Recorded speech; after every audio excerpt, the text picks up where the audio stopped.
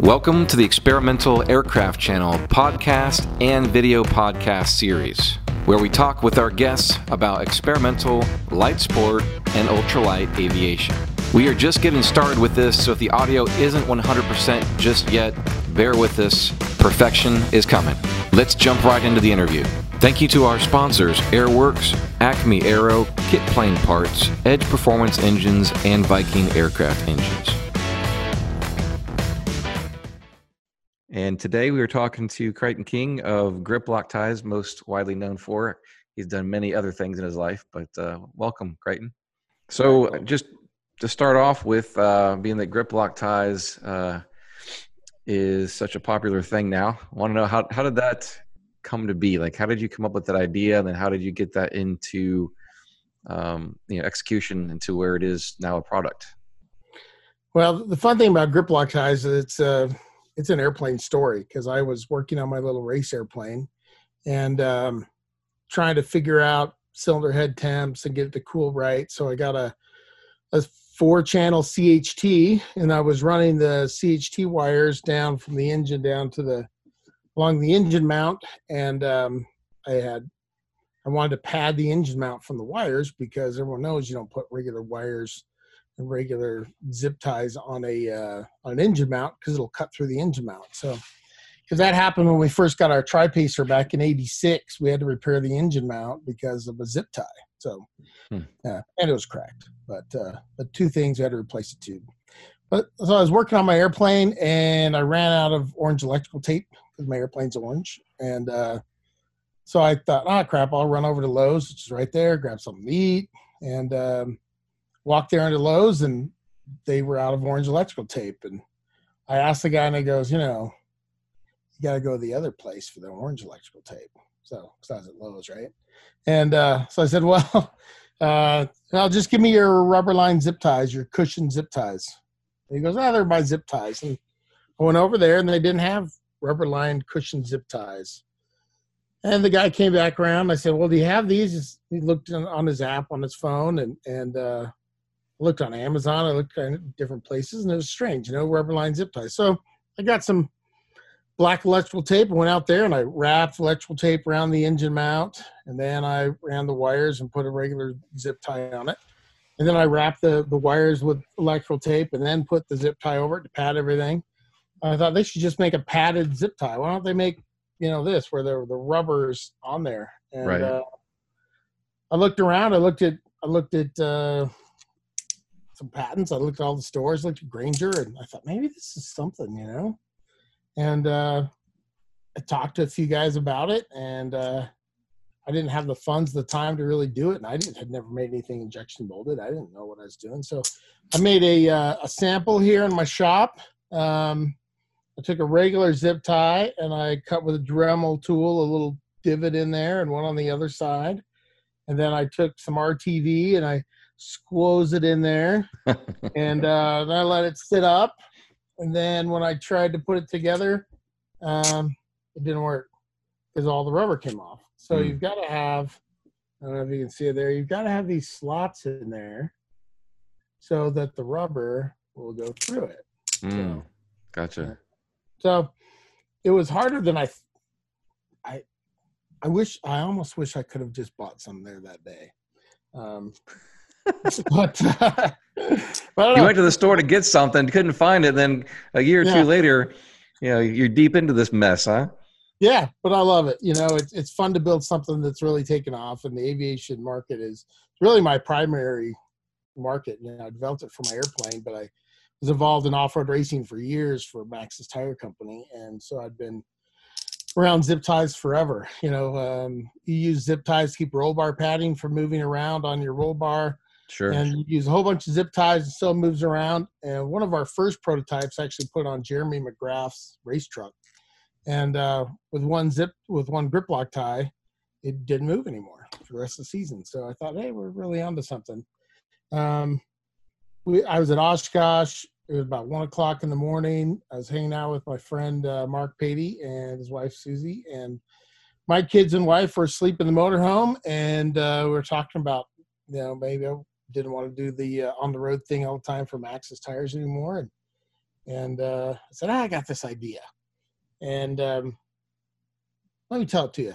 And so I went and grabbed a zip tie and I showed it to Mark, and sitting on my little razor at the time. He goes, that's brilliant. I want in. How much can I own?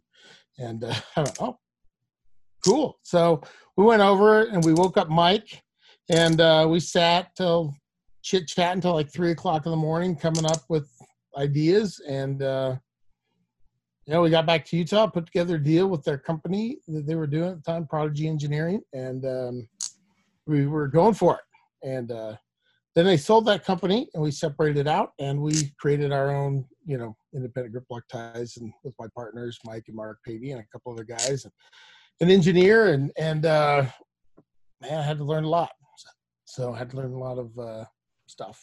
So Cool. I think it's an awesome product. It's one of those things where you look at it and like, it's just so dirt simple, but makes so much sense at the same time. Right. So yeah, what's amazing is how many people, like, when I was coming up with it, they're like, well, they make those. And I thought, do they? And I kept looking and looking.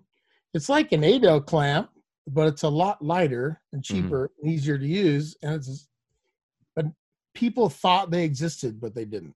So yeah. It's kind of cool.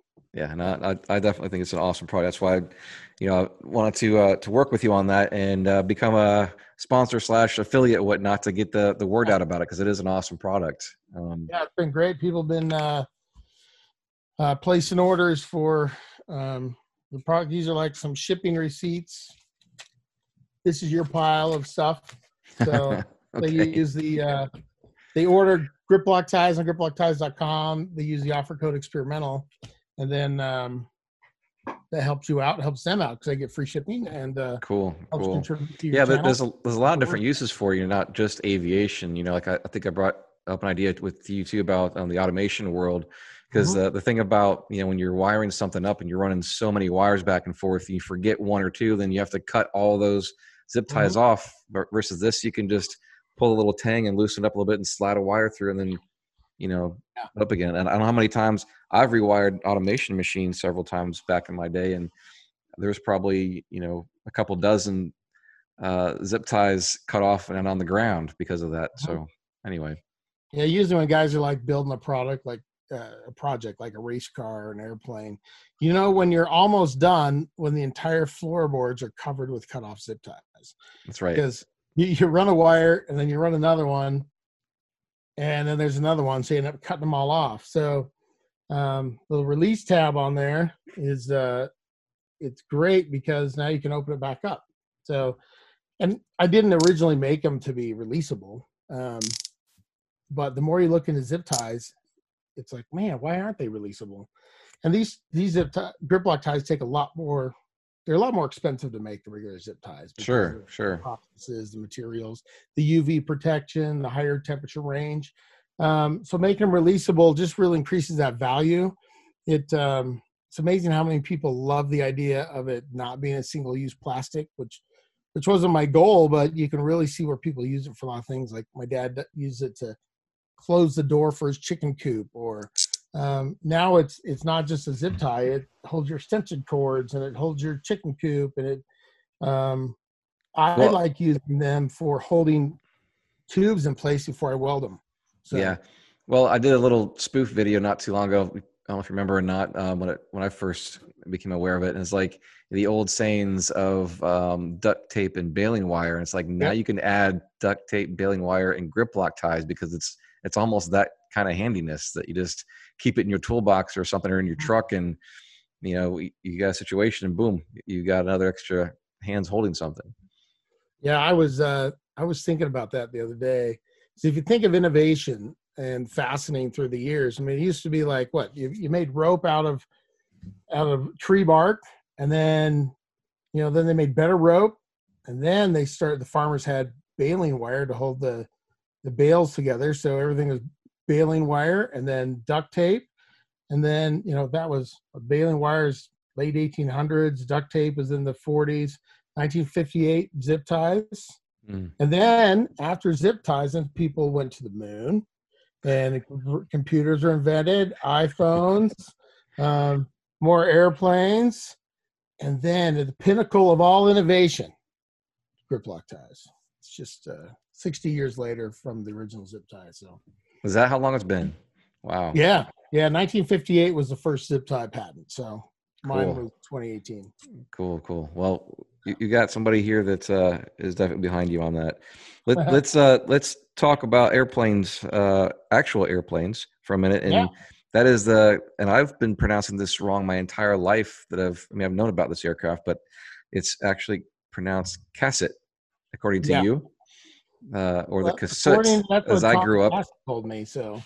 Okay, the Casset aircraft, which is a mid-wing or low wing. It's a mid-wing, is it not? A mid-wing Kind of racer. So tell me about that for a minute, and then how you acquired the rights and now are supporting it. Mm-hmm. So the Casset racer, you got to go back to 1930s. In the 1930s, when they were racing in Cleveland, and they had different classes, and the midget class was 190 cubic inch class, and so you had guys racing there from the Steve Whitmans and a lot of different guys back then. And the problem was they were all taking off a line abreast on the grass field, and they kept making the wings smaller and smaller and smaller. And now and they were adding controllable pitch props and retractable landing gear and everything to win. And they were getting really dangerous. They're landing 140, 150 miles an hour on a big grass field. So they got together and they said, let's fix this class before nobody's left. So I think, as the story goes, at the time, the wings were about 33 square feet. So they said, let's double it. So it's 66 square feet. And they said, fixed pitch prop, fixed landing gear, 190 cubic inch engine. And they started working on this new class. And then World War II happened. So after World War II, they got back together. And really, the only way you could legally build an airplane at the time was for yourself. Before EAA came around, was to build a racer. So there were a lot of airplanes built in 47 to race in the Goodyear racing class. So it was Goodyear class. So some of the airplanes were converted. One of Steve Whitman's 1930s racer was converted to race in the midget class, the Formula One class, Goodyear class, whatever you want to call it. So just to back up a second, then, the only way that you could personally build your own airplane is if it was going to become a racing plane. Yep. Unless you were Orville and Wilbur Wright, I guess, and making an airplane from scratch.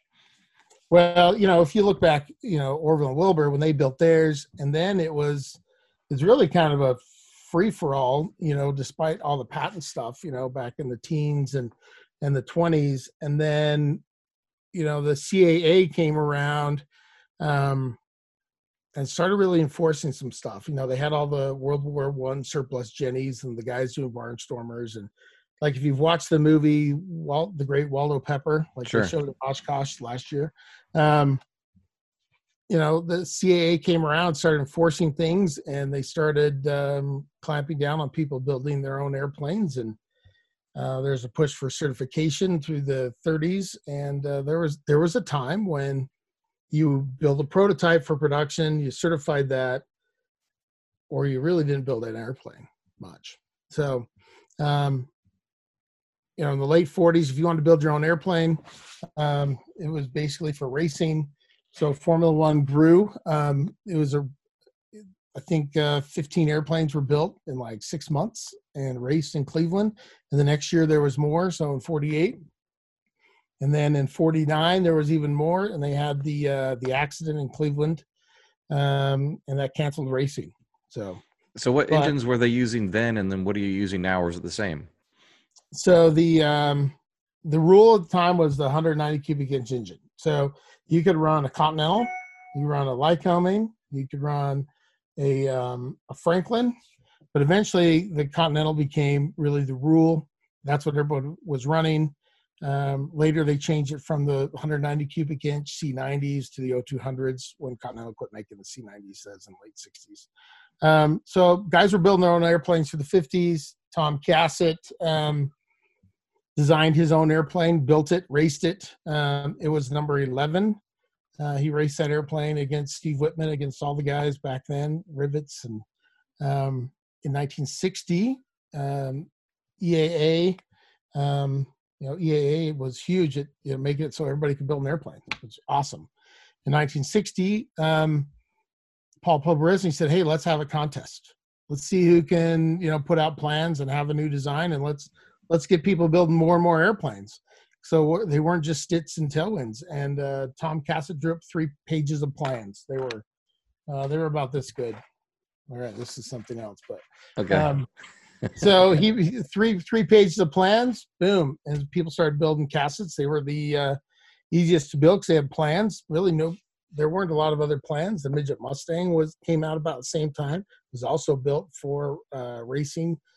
The Taylor Titch is built about the same rules. And what is just for clarification, what is the construction method used?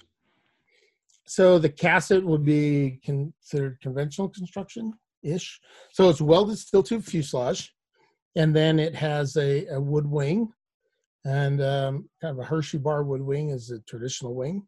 Okay. And there have been some kits built through the years. So the Miami project built a bunch, and Eve Hansen eventually. Eve Hansen had it, and unfortunately he died a few years back, and I acquired it from his widow. And there's been some movement here and there between then and now, but I consider myself really a custodian of the design. And I thought at the time, hey, I can build Casset kits and make money. This would be great. But it's not everybody wants a 200-mile-an-hour single-seat airplane.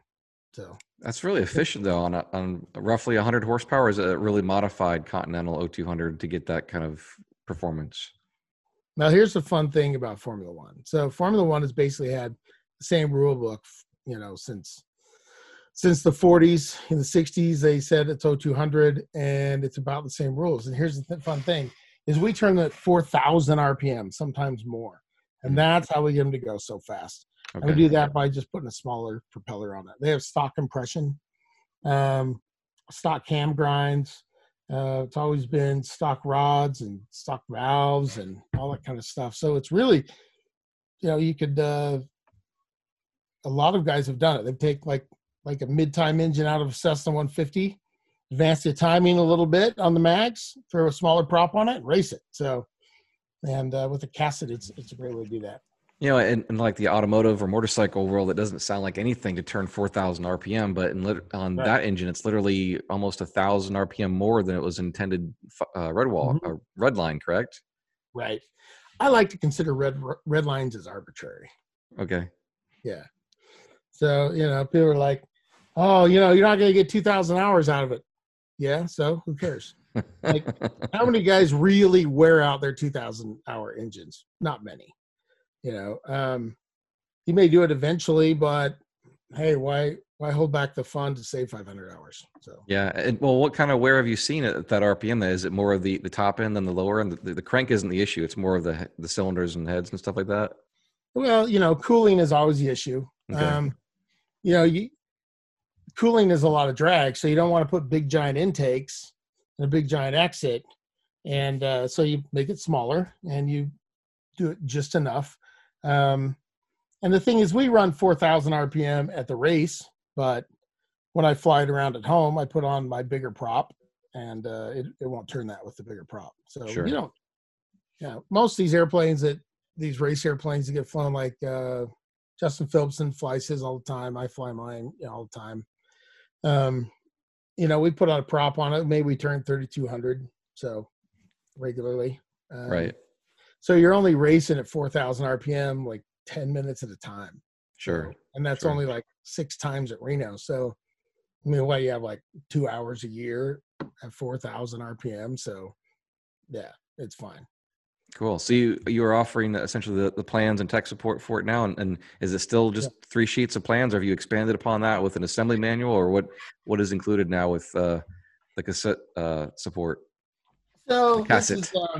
Casset, yeah. So this is my set of plans I keep around for answering questions. So you can take a look there. So It starts off. There's about 40 pages of plans. So nice. So you've got a lot of detail. Yeah, there's all kinds of detail. Like here's your land. What is this? rudder pedals and stuff. Yeah. Yeah, you've got ribs. They're all full size. It's really a very simple airplane. Like if you're going to build an airplane from scratch, bam, the Casset's like the easiest one to do. The thing, because it's small. Like you can buy all the steel for the airplane and build it. It's like $1,000. Yeah, and then you just gas weld it. Yeah, gas weld or TIG. Right. Gas welding or TIG, they're basically the same. Just one needs 220. It's cheaper to TIG weld than it is to gas weld, but the equipment is a little bit more to start off with. And what are the wings? Is it like spruce, or what is it used for the wings? So the wings are built with built-up ribs. So like if a lot of people may see like the Legal Eagle wing, they or a Cub wing, where the ribs are built up with sticks. Okay. There we go. So this is what the rib is. Okay. You see that? Yep. All right. And this is a symmetrical wing? Nope, it's not. See, here's the center line right here. Okay. Okay. So it's an airfoil that Tom Cassett drew up. So it's kind of a 64 series ish. And in the spar, you have the spar starts out really thick and then gets thinner, but you use the same plan. The plans come with a full size rib. So this one's shrunk down, but. And this is Hershey bar, so the inboard and outboard are all the same ribs, correct? Right. For the most part. You only have one size rib for the whole thing. So, but if you can also build a taper wing if you want, and the taper wing is great because the taper wing can be built really simply. Because in the taper wing, it has all the ribs are full size in the plans. Okay. So, and what do you sell a set of plans for today? So plans go for $295, but they're not really on my website. Shoot me an email or something. So this is the. Well, I'm just thinking like right now, if somebody's looking for something to do at home and they want to be a scratch builder or a plans builder, there's a set of plans. You can order all of your steel for around $1,000. Order some wood. You can be in business as far as building your kit from scratch right now. Yeah. So you see that? Yeah. All right, so these are full-size ribs for the taper wing, and you just cut them out of plywood. Okay. Basically, just put this on the plywood and get a saber saw. Go for it. Cool. So, yeah, that's pretty cool. If they shoot me an email at cassett.info@comcast.net for my Cassett stuff. Excellent. Yeah. So it's a lot of people are building them, or they find projects, or one of the main things I do with the Cassett is just provide support and help guys finish their projects that they find. I build cowlings. I build cowlings and engine mounts mostly, because then you can finish a project. So there are a lot of unfinished projects. So cowlings are a difficult part. So I'd say, buy a cowling from me, and call me. Get a set of plans, and it helps me kind of cover some of the time on the phone. So I love to talk Cassets. So it's really sure. So, where do you have a good source for engines for like the O200? Do you have a list of scrap yards or whatnot, or just tell people to look on Barnstormers for aircraft that have mid or low time engines, or how does that? So O200s are very plentiful because they're on all the Cessna 150s. It's an engine that's going to be around a long time. It's supported by Continental. You can call up Continental, buy a brand new one if you want. And it's about the same price as the 912, but you can also build one up if you want. You can find some parts on eBay, or you can call Western Skyways, or you can look at all the not automotive, but the airplane scrap yards. Salvage yards, yeah. Yeah, Barnstormers, Facebook. If you're looking for one, come to our Facebook page. We have Cassett Aircraft Facebook page and post up there. Formula One is a great organization as well to keep track of stuff. So we're always looking for new members, and we're the ones that internationally sanction Formula One air racing. and the rules, and we are kind of trying to keep Formula One racing pure. And so it's the only class where you can look at a rule book, you can look at the results from 1978 and go, bam, I want to beat that guy through the same rules.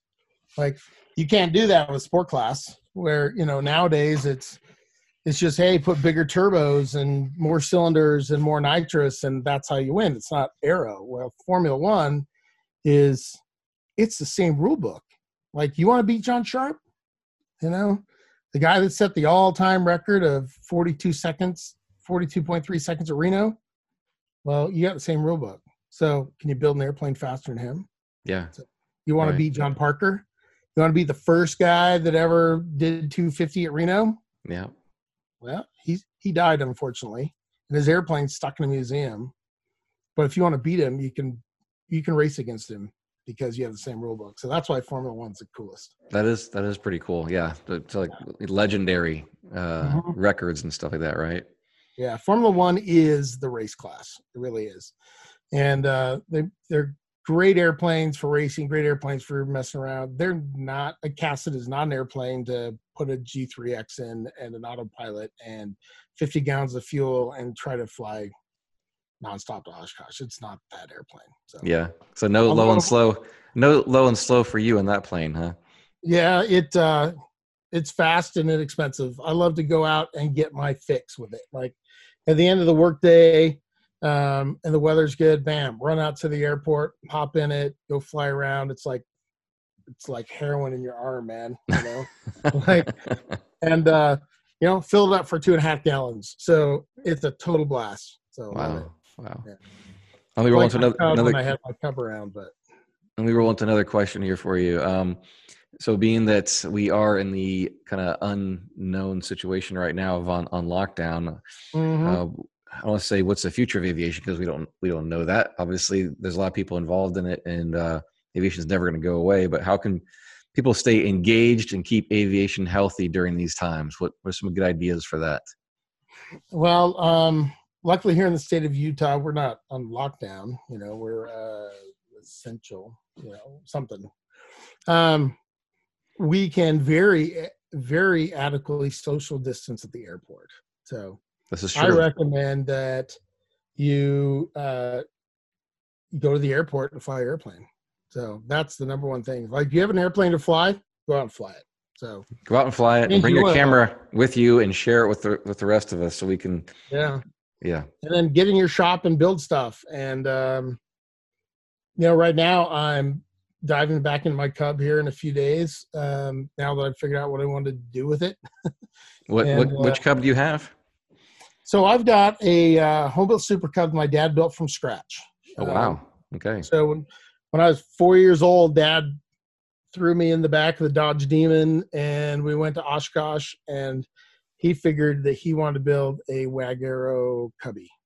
And he saved up money and bought the steel and learned how to weld at the local high school with a gas welder. And you know, he worked his butt off for years, like 60, 80 hours a week, every week. But if he could just do a little bit on the airplane every day, he would say, if I could just paint the head of a screw, then it'll be done.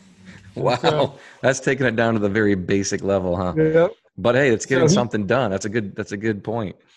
Yeah, it took 14 years to build.